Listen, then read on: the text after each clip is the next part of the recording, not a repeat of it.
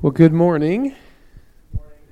Um, let's have a short time of prayer for our church and for God's kingdom as we are attempting to take that out into the world that needs it, and then we'll get started with looking into Acts chapter 3. God, we are so grateful for the fact that you want us to be a part of your kingdom work, and part of that is going out and sharing the gospel, and part of that is being a part of the church family here. And so we had a great time last night with the game night, and we have a good time every time we get a chance to get together on Sundays. And I just pray that you continue to build that joy of being a part of the body of Christ here. Also just ask, Lord, that you would continue to burden our hearts with those who need to know the gospel, and so continue to move us in our prayer time to pray for those who need to know your Son. Continue to burden our hearts with a need to get out and share the gospel with the community. And as we do those things, we build fellowship here and we reach out to those who need to know Christ. Lord, I just pray that we would see you move in powerful ways. We're looking at Acts, and we saw at Pentecost you brought 3,000 people to know you that one day. Lord, we just pray that we would be able to see the work you're doing in our lives and doing through us in the lives of other people, and that we'd be able to see the harvest of souls that are coming in as you are bringing many sons to glory. And may we then, with our whole lives, direct all of that praise and honor and glory to you, so that you are made much of in our church and in the world around us. In Jesus' name, amen. We have some PowerPoint today, so I'm going to try to, when it is time to move on to the next slide, I'll try to step off to the side, so that you will have the answers that are in your notes up here in case you miss it if sometimes I move kind of quickly. But also to start, I have a couple things I want to show you. And just, have you ever seen pictures like online or anything where you see like a picture of a person side by side with an animal and they look like each other? Okay, so I was looking at some of those this week, and I found 4 I wanted to share with you. These are all famous people of some sort who look like animals. And so this first one is Vladimir Putin.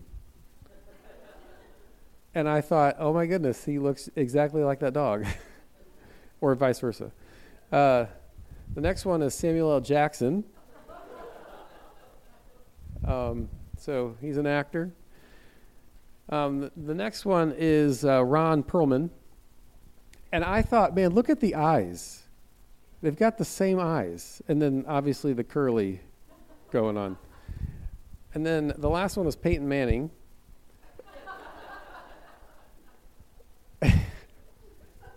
So I was looking at those because I was thinking about how we resemble either people or, in this case, animals.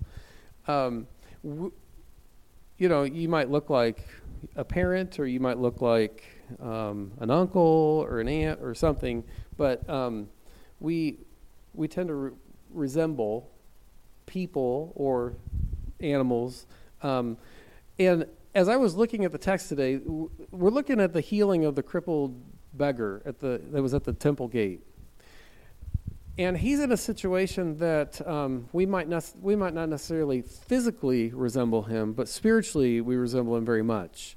And then there are people who might actually like struggle with the same physical things that he struggles with, but certainly all of us can look at his spiritual state and say, we are just like him. We look just like this guy. And so as we look at the text and what Peter does when he brings healing to him in Jesus' name, we're going to also take a look at his spiritual life and how the physical changed him spiritually as well, and then how that applies to us today. So if you have your place, we're looking at Acts chapter 3, starting in verse 1. If you are able to, would you please stand to honor God as we read his word?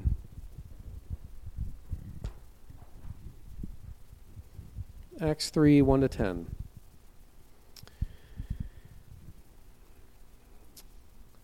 Now Peter and John were going up to the temple at the hour of prayer, the 9th hour. And a man lame from birth was being carried, whom they laid daily at the gate of the temple that is called the Beautiful Gate, to ask alms of those entering the temple. Seeing Peter and John about to go into the temple, he asked to receive alms. And Peter directed his gaze at him, as did John, and said, "Look at us." And he fixed his attention on them, expecting to receive something from them. But Peter said, "I have no silver and gold, but what I do have I give to you. In the name of Jesus Christ of Nazareth, rise up and walk." And he took him by the right hand and raised him up, and immediately his feet and ankles were made strong. And leaping up, he stood and began to walk, and entered the temple with them, walking and leaping and praising God. And all the people saw him walking and praising God, and recognized him as the one who sat at the beautiful gate of the temple, asking for alms. And they were filled with wonder and amazement at what had happened to him. Let's pray. God, as we look at this text, we do very much resemble the spiritual state that this man was in prior to him coming to know Christ and experiencing what he experienced here today. That was our situation prior to knowing Christ. And yet, as his physical body was healed, you brought healing to our spiritual life. And so I just pray that as we look at this today, that we learn what we need to know about the text itself, about the event that took place in this man's life, but then help us also to understand how your word continues to direct us in the path of righteousness, so that we can live a life that has been changed by your Son. As we approach your word, help us to approach it with humility, and help us to handle it, Lord, with faithfulness. In Jesus' name, amen. Go ahead and have a seat. So this text breaks up nicely, like in two halves. So we have two things we're going to be looking at today, and the first one is, in your notes, is the immediate need. And I put in parentheses alms, because this man had his mind fixed on the fact that he needed an income. Verse 1 tells us that Peter and John were going to the temple at the hour of prayer. My translation, the ESV, says the 9th hour. Some of your translations might translate it into what's more understandable in our English American 21st century knowledge and the way we talk, and so it should say 3 o'clock in the afternoon. The 9th hour was 3 o'clock in the day. There were 3 times of prayer where the people would go up to the temple to pray throughout the day, and this was a daily thing. So every day there were 3 times of prayer. There was always a morning sacrifice at 9 o'clock in the morning, and there was a time of prayer associated with that. There was always an evening sacrifice at 3 o'clock in the afternoon, and there was a time of prayer associated with that. And the third time of prayer is kind of debated among scholars. Some say noon, some say sunset. That one I can't land on solid ground and say I know it's this, but we do know for certain that 9 o'clock and 3 o'clock were times of sacrifice. So every day they offered a sacrifice of some sort. They shed the blood of something in the morning and in the afternoon, and there was a time of prayer. And Peter and John are going up there together, and I think that's an important thing to note in your text, because the early church many times did ministry in either pairs or in groups.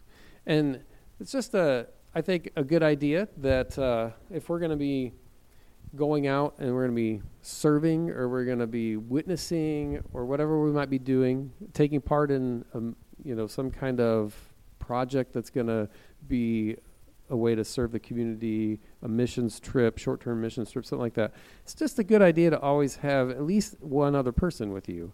That person can help encourage you. They can help direct you as you are, trying to share the gospel.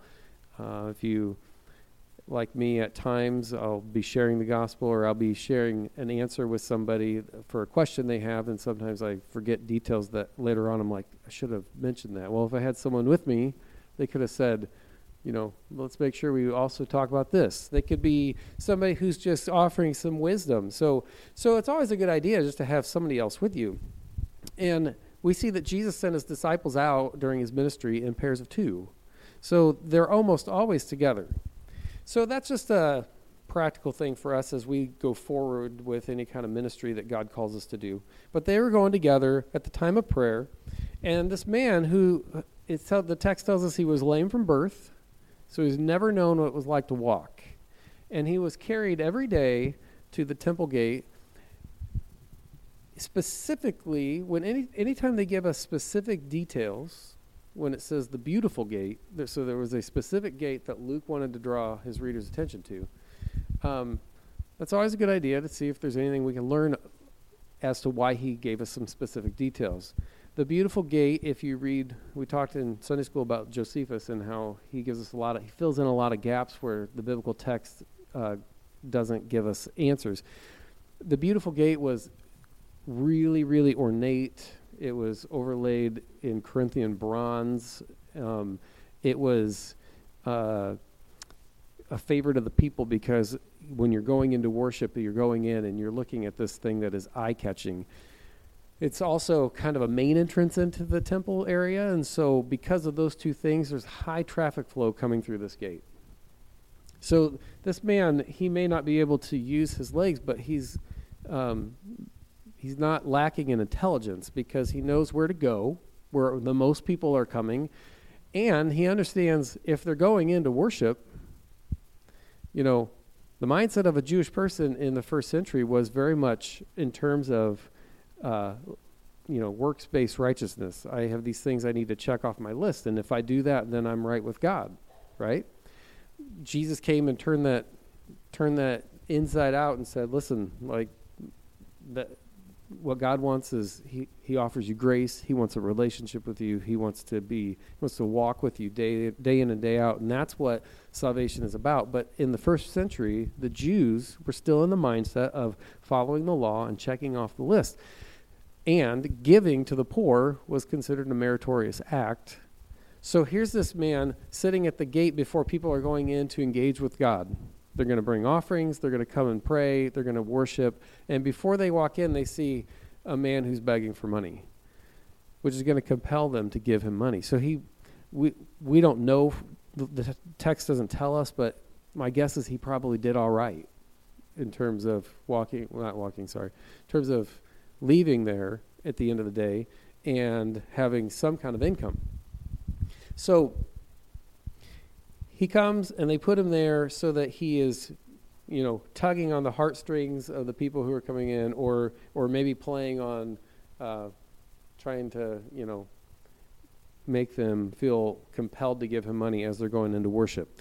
So he sees Peter and John, and he does what he does with everybody else. He asks them for money. And when Peter looks at him, as I'm reading this, I kind of think Peter probably had some excitement in his voice. So the text says that Peter looked at him and he said, "Look at us." I can almost see like a smile on his face, like mentally communicating with John, like we're going to blow this guy's mind, right? So like I almost hear Peter like saying, "Look at us," like I don't have silver, I don't have gold, but I'm going to give you what I do have. And he just proclaims, he just says, in the name of Jesus Christ of Nazareth, rise up and walk. And I have to think that Peter was probably,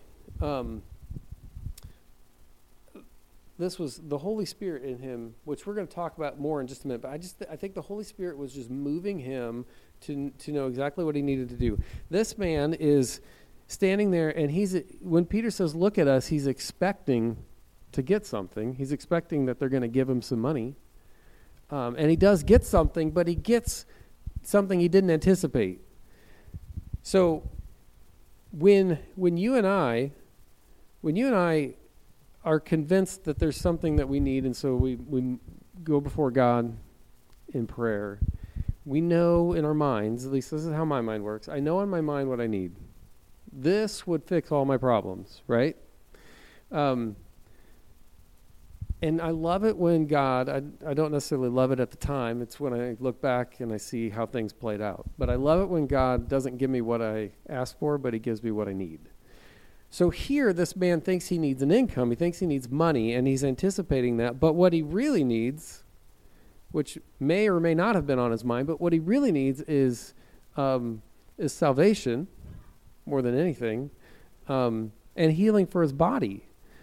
But none of those can be provided by money.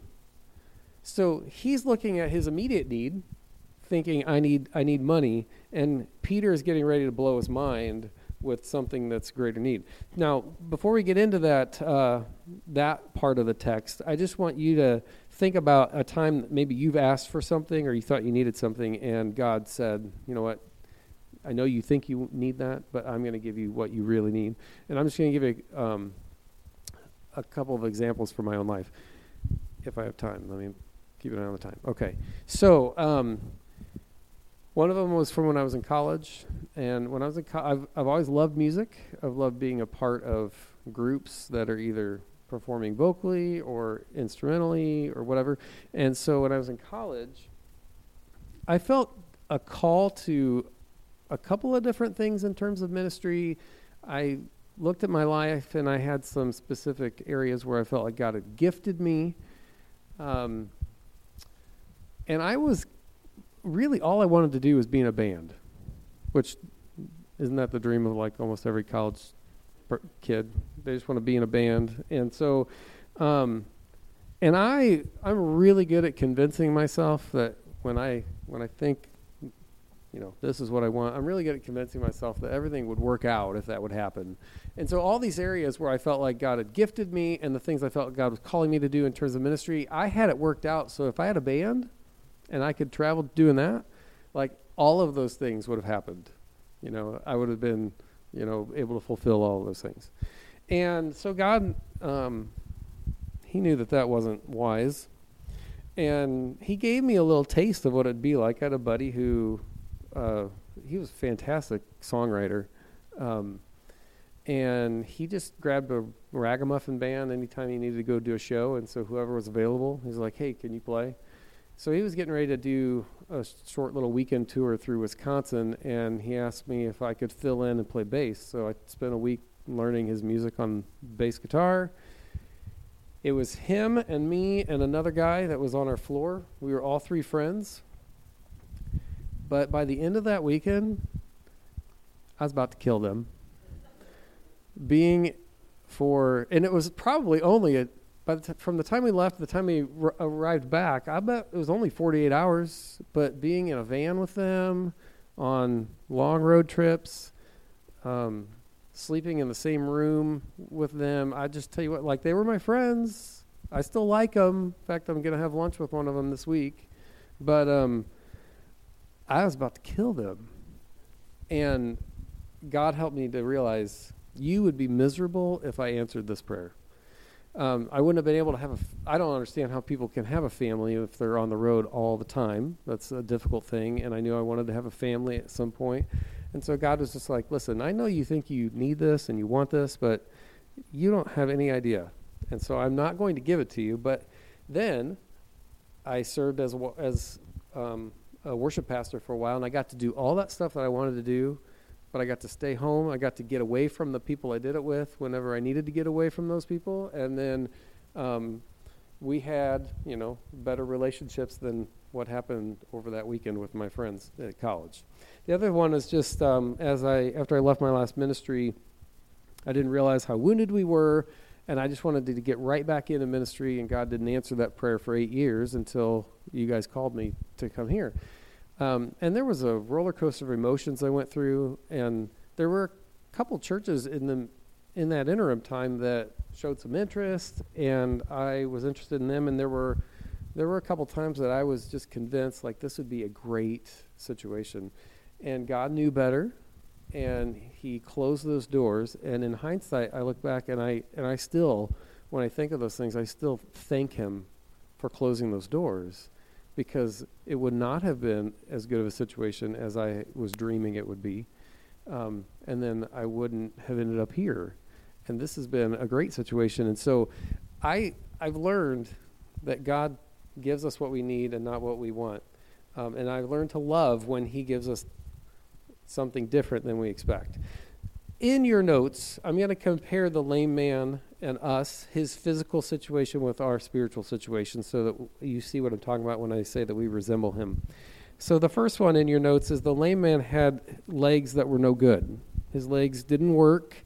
He wasn't able to use them and function with them. And for us, it was our righteousness that was no good.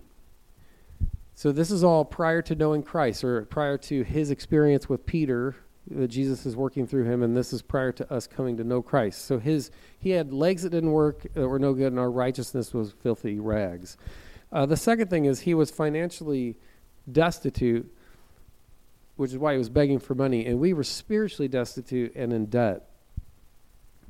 And the third thing is he was placed outside of the temple. He was stuck out there because he couldn't go in and function and do the things he was supposed to do. So he was, and remember, the temple is where God's presence resided with his people, right? And so to be outside of the temple and not be able to go in means that you've got this dividing wall that's a barrier between you getting into God's presence. And we were separated from God before we knew Christ. We were separated from God because of our sin, and we were out of fellowship with him. And so on a spiritual level, we looked just like this man. And we were doing the same things. We were looking for our immediate needs, trying to find our hope in things. And God, if you come to know Christ, then you've come to understand that God met an even greater need. So our second point is the greater need, and the parenthetical is salvation and healing. The greater need, which was the man needed salvation and healing. So Peter tells him, I don't have silver, I don't have gold, but here's what I do have. And he says, in the name of Jesus Christ of Nazareth, rise up and walk. Now, I thought Peter must have been operating completely by the Holy Spirit here. And here's why. Peter doesn't stop and pray for the man and ask for Jesus to heal him. He just instantly reacts and he proclaims the healing in his name. So he doesn't like call on Jesus. He knows that Jesus has given him authority. And every sermon in this series so far, I've referenced the Great Commission. Last week I mentioned that Jesus had received all authority on heaven and earth, and then he was bestowing that on the disciples to teach. That same thing, that same authority is being given to the disciples in terms of their need to perform tasks. And here, specifically, the miraculous of healing someone. Here's the thing. Jesus' name carried all the authority that was needed for his followers to do this. I read one commentary that I was reading this week said this: a name is an expression of a person's very essence. The power of the person is present and available in the name. And then there was another commentary that I read that confirmed that, specifically talking about ancient Semitic thought. So specifically talking about the way that the people in the culture would have understood it. The name carried power, which is why we labored in prayer over the names that we named our kids, because we knew that there was power in that name. All throughout Scripture, names meant something. God wanted people to name their children certain things because of the meanings, and so we labored for a long time about how we named our children. It's the same thing here. Like we would see today, or even in history, we would see today an ambassador would be sent from our country to another country to meet with the leaders and carry a message, and that message is given in the name of the ruling person or the ruling body of the country they came from. And because of that message carried authority. And it's the same thing here. Jesus gave them authority to teach, and Jesus gave them authority and power to heal. And so what we see is that Peter doesn't stop, and he doesn't even think twice. He just says, here's what I got for you. in the name of Jesus, by the power of the name of Jesus Christ, walk. And the man does. Now, also in your notes, you have a reference to Acts 3:16. There are two things.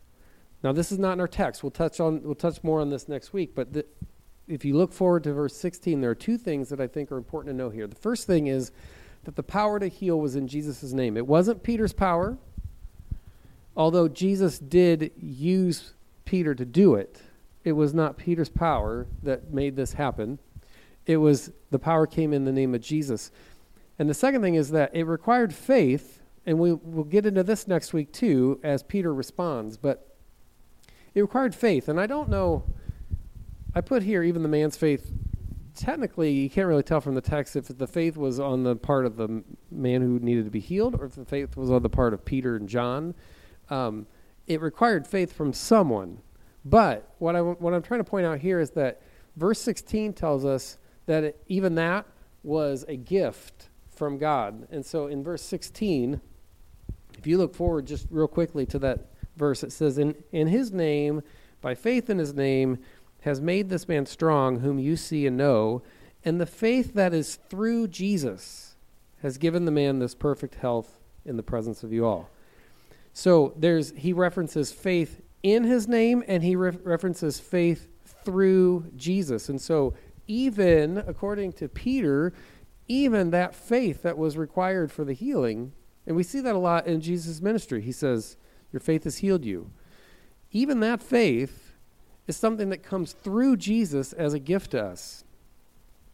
And so that's the greater need. He needed healing physically, and he needed salvation for his soul.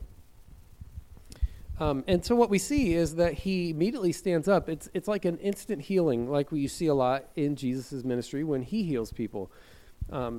He tells somebody to awake from the dead, and they sit up. He heals Peter's mother-in-law from a fever that had her bedridden, and the instant, like it wasn't just he took the fever away, he like instantly restored health to her because she got up and she began to wait on them and serve them. So it's an instant healing like we see in the ministry of Jesus. So he did use Peter, but again, it's through the power of the name of Jesus, and the faith that it required was a gift. Now, can you imagine how strange this would have felt? This guy was lame from birth, so he'd never walked before, and all of a sudden, his legs are working. And you all know that if you don't use your muscles for, sometimes even just a couple weeks, you begin to lose strength and coordination and that kind of stuff. And so this guy had never, ever walked before.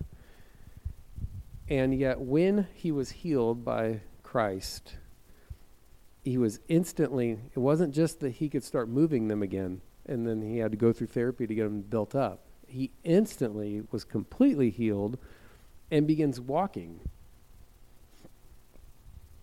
The prophet Isaiah, in Isaiah 35, verses 5 and 6, says this. He's speaking of messianic times in the time that the Messiah would reign.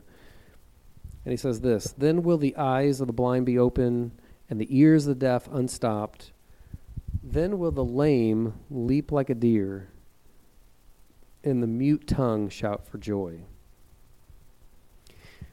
This man is worshiping not only with his voice and with his words, but also with this newfound strength and use of his limbs. And I think it's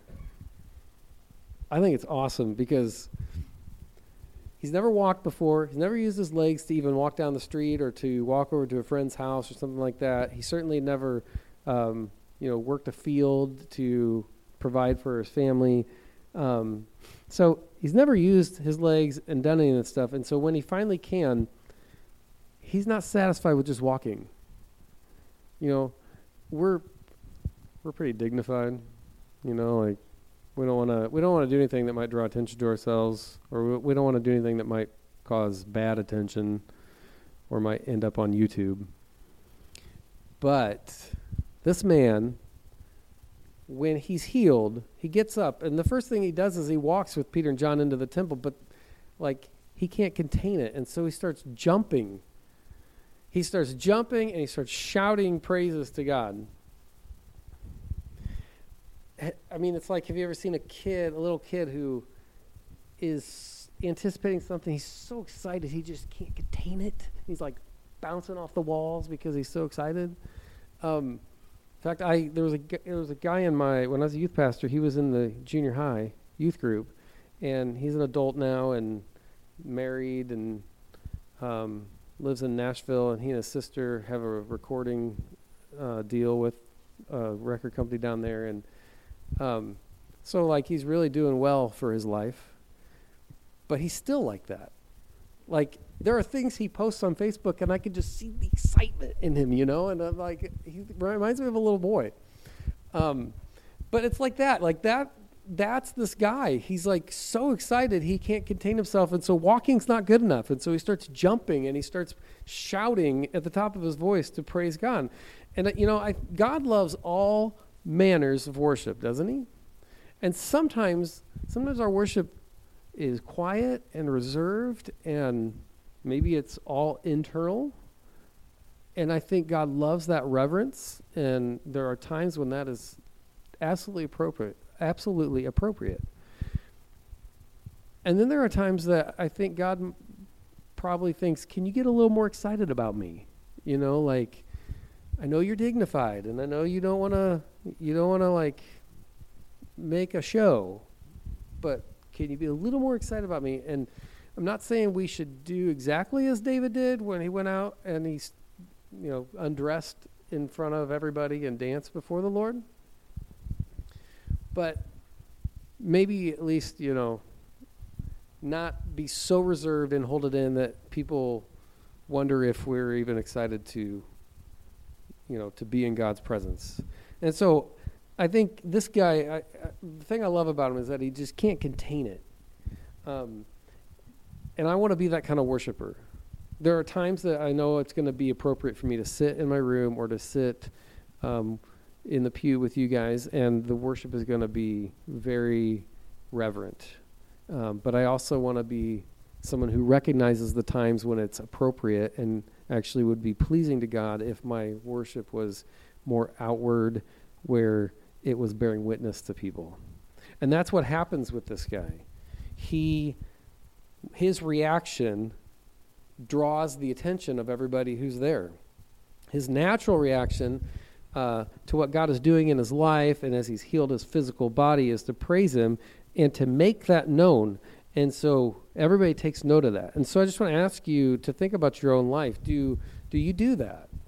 And we all need to take a hard look at our life and make sure that we are not keeping the gospel to ourselves, to make sure that we're not hesitant when God is, wanting us to do something where that would be expressed in our life, or to engage people so that they're getting to know what's happening, what God is doing to transform you. We all at times, I think, find ourselves hesitant. But I guess I would say we need to be in prayer for ourselves, that God would help us to know when is appropriate to make that known, and when's appropriate to slowly venture into those conversations and getting into those topics with people in discussion. But God is calling us to bear witness, which is what this guy is doing, even though he's just worshiping. He's just excited to be able to use his legs again. But he's bearing witness in everything that he does. And so I guess I would just encourage you to pray for your own life, for God to give you discernment. It's all situational. Like the way we live our life and bear witness in this setting might require us to move a little slower going into conversations with people, to build some relationship, build some trust, maybe get to know how they're thinking before we start launching into, here's what you need to know about salvation. This situation over here might be something where you're a little more outward, maybe you're a little more bold, It might be a situation that can handle that. Sometimes you find yourselves in situations like Jesus did where you have to be really bold, and maybe it's more confrontational. But so they're all situational. But I just want to be a person who's in tune with God enough to know how to handle each one of those situations whenever I'm in it, so that everything that I'm doing in response to him is bearing witness as this man's response did. So you can think about those things. How do you handle that at work? How do you handle that at family situations when you have some family members that aren't believers? How do you handle that with friends? How do you handle that with people who are, trying to poke the bear and just playing devil's advocate or trying to just get you riled up? How do you handle those things? And so I want to pray for myself and ask God to make me somebody who's in tune enough to know how to handle that, so that I can respond the way this guy does, so that everything I do bears witness to what he's done in my life. So as we bring this to a conclusion, I guess I would say, if we resemble this man's situation in so many ways, spiritually speaking, he had a physical ailment, but until he experienced Christ through crossing paths with Peter and John, he had a physical ailment, and he thought he knew what he needed, but he didn't even realize what was his greater need. Before we come to know Christ, we're in the same situation. We think we know what we need. We put our hope in all kinds of things, and God says, "I have what you need." So if we resemble him in so many ways, then I guess my question is, shouldn't our reaction to God's saving work in our life resemble his reaction as well? Before we knew Jesus as our Lord and Savior, we were helpless, just like this man was helpless to take care of himself. He couldn't walk, so he had to have his friends and his family help him get around wherever he needed to go. We, before knowing Christ, were helpless. We had no ability to be reconciled to God because of our sin. That sin separated us from him. There was no sacrifice that we could make. There was no good work we could do that would have fixed our sin problem and reconciled us to God. In fact, we couldn't have even laid down the ultimate sacrifice and shed our own blood as a sacrifice for him, because that would have been a defective sacrifice. God required perfect sacrifices for the forgiveness of sins, which is why the lambs had to be perfect. And Jesus was the only perfect sacrifice to do that. So we couldn't have fixed that problem. And now that if you know Christ and you're on the other side of that, the key is understanding that even still, we in and of ourselves, without his sacrifice, without his righteousness being given to us because he did shed his blood, we still have no way of even pleasing God without being able to claim Christ as our Lord and Savior. It's him who fixes our problem and counts us righteous before God, even though we are weak and sinful people. The beggar thought his answer to his life problem was to get people to give him money.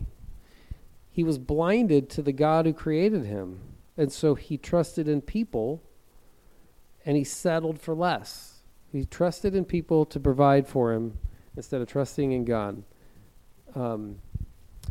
We, on the other hand, just as God wanted to demonstrate power, his love and his power in this man's life, and give him something greater that only God could give, we were in the same situation before we knew Christ. We placed our hope in wrong things. We were blind to the fact that the only thing that could give us true hope was a saving relationship with Christ. So we'd put our hope in money, or we'd put our hope in our jobs, or we'd put our hope in status, or we'd put our hope in influence over people. We'd put our hope in all kinds of things. We might put our hope in having a family. whatever it was, we put our hope in things, but it was only through Christ and having a saving relationship with him that we could find true hope. And the sad thing is you could probably point to people that you know that have walked with Christ for some time and they still live like that, right? God wants us to not sit in a high traffic area, placing our hope in the people who are walking by or in other things to take care of our needs. God wants us to sit at his feet and put our hope in him, for him to provide for our needs. And our greatest need is our salvation. And when we do that, and when we trust in him, then we will see him do wonders in our life, just like he did for this man here. Let's pray. God, we recognize that we are sinners, and all we have to do is think about the deep secrets in our hearts to realize that even if we are saved and we have Christ as our Savior, we cannot live a righteous, perfect life like you've asked us to do, like you've demanded us to do in terms of honoring you because of your glory. So I just pray this morning that as we've looked at this man who had a physical ailment and he couldn't meet his greatest need with the things he was placing his hope in, I pray that you would help us, if we are a believer, to continue to understand our hope is found in Christ alone. If we are not a believer, or if we're talking with non-believers and we're trying to help them understand the gospel, help us to know and understand that we could put our hope in all kinds of things in this world, but they're just going to lead to heartache, and it's not going to bring us any closer to your presence. And the only thing that will take care of that is Jesus' sacrifice on the cross and his resurrection from the dead. So we look like this man in so many ways. Help us now to respond the way he does.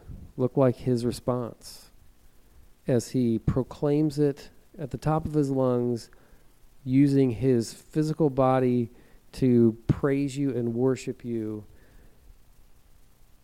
and bearing witness to all those who come in contact with us so that they see it and they respond the same way that the people did here. It says that they recognized who he was, and they were filled with wonder and amazement at what had happened to him. And God, I just pray that our lives do that same thing so that everybody can see in us you and stand in awe of who you are and give you the glory that you deserve. In Jesus' name, amen.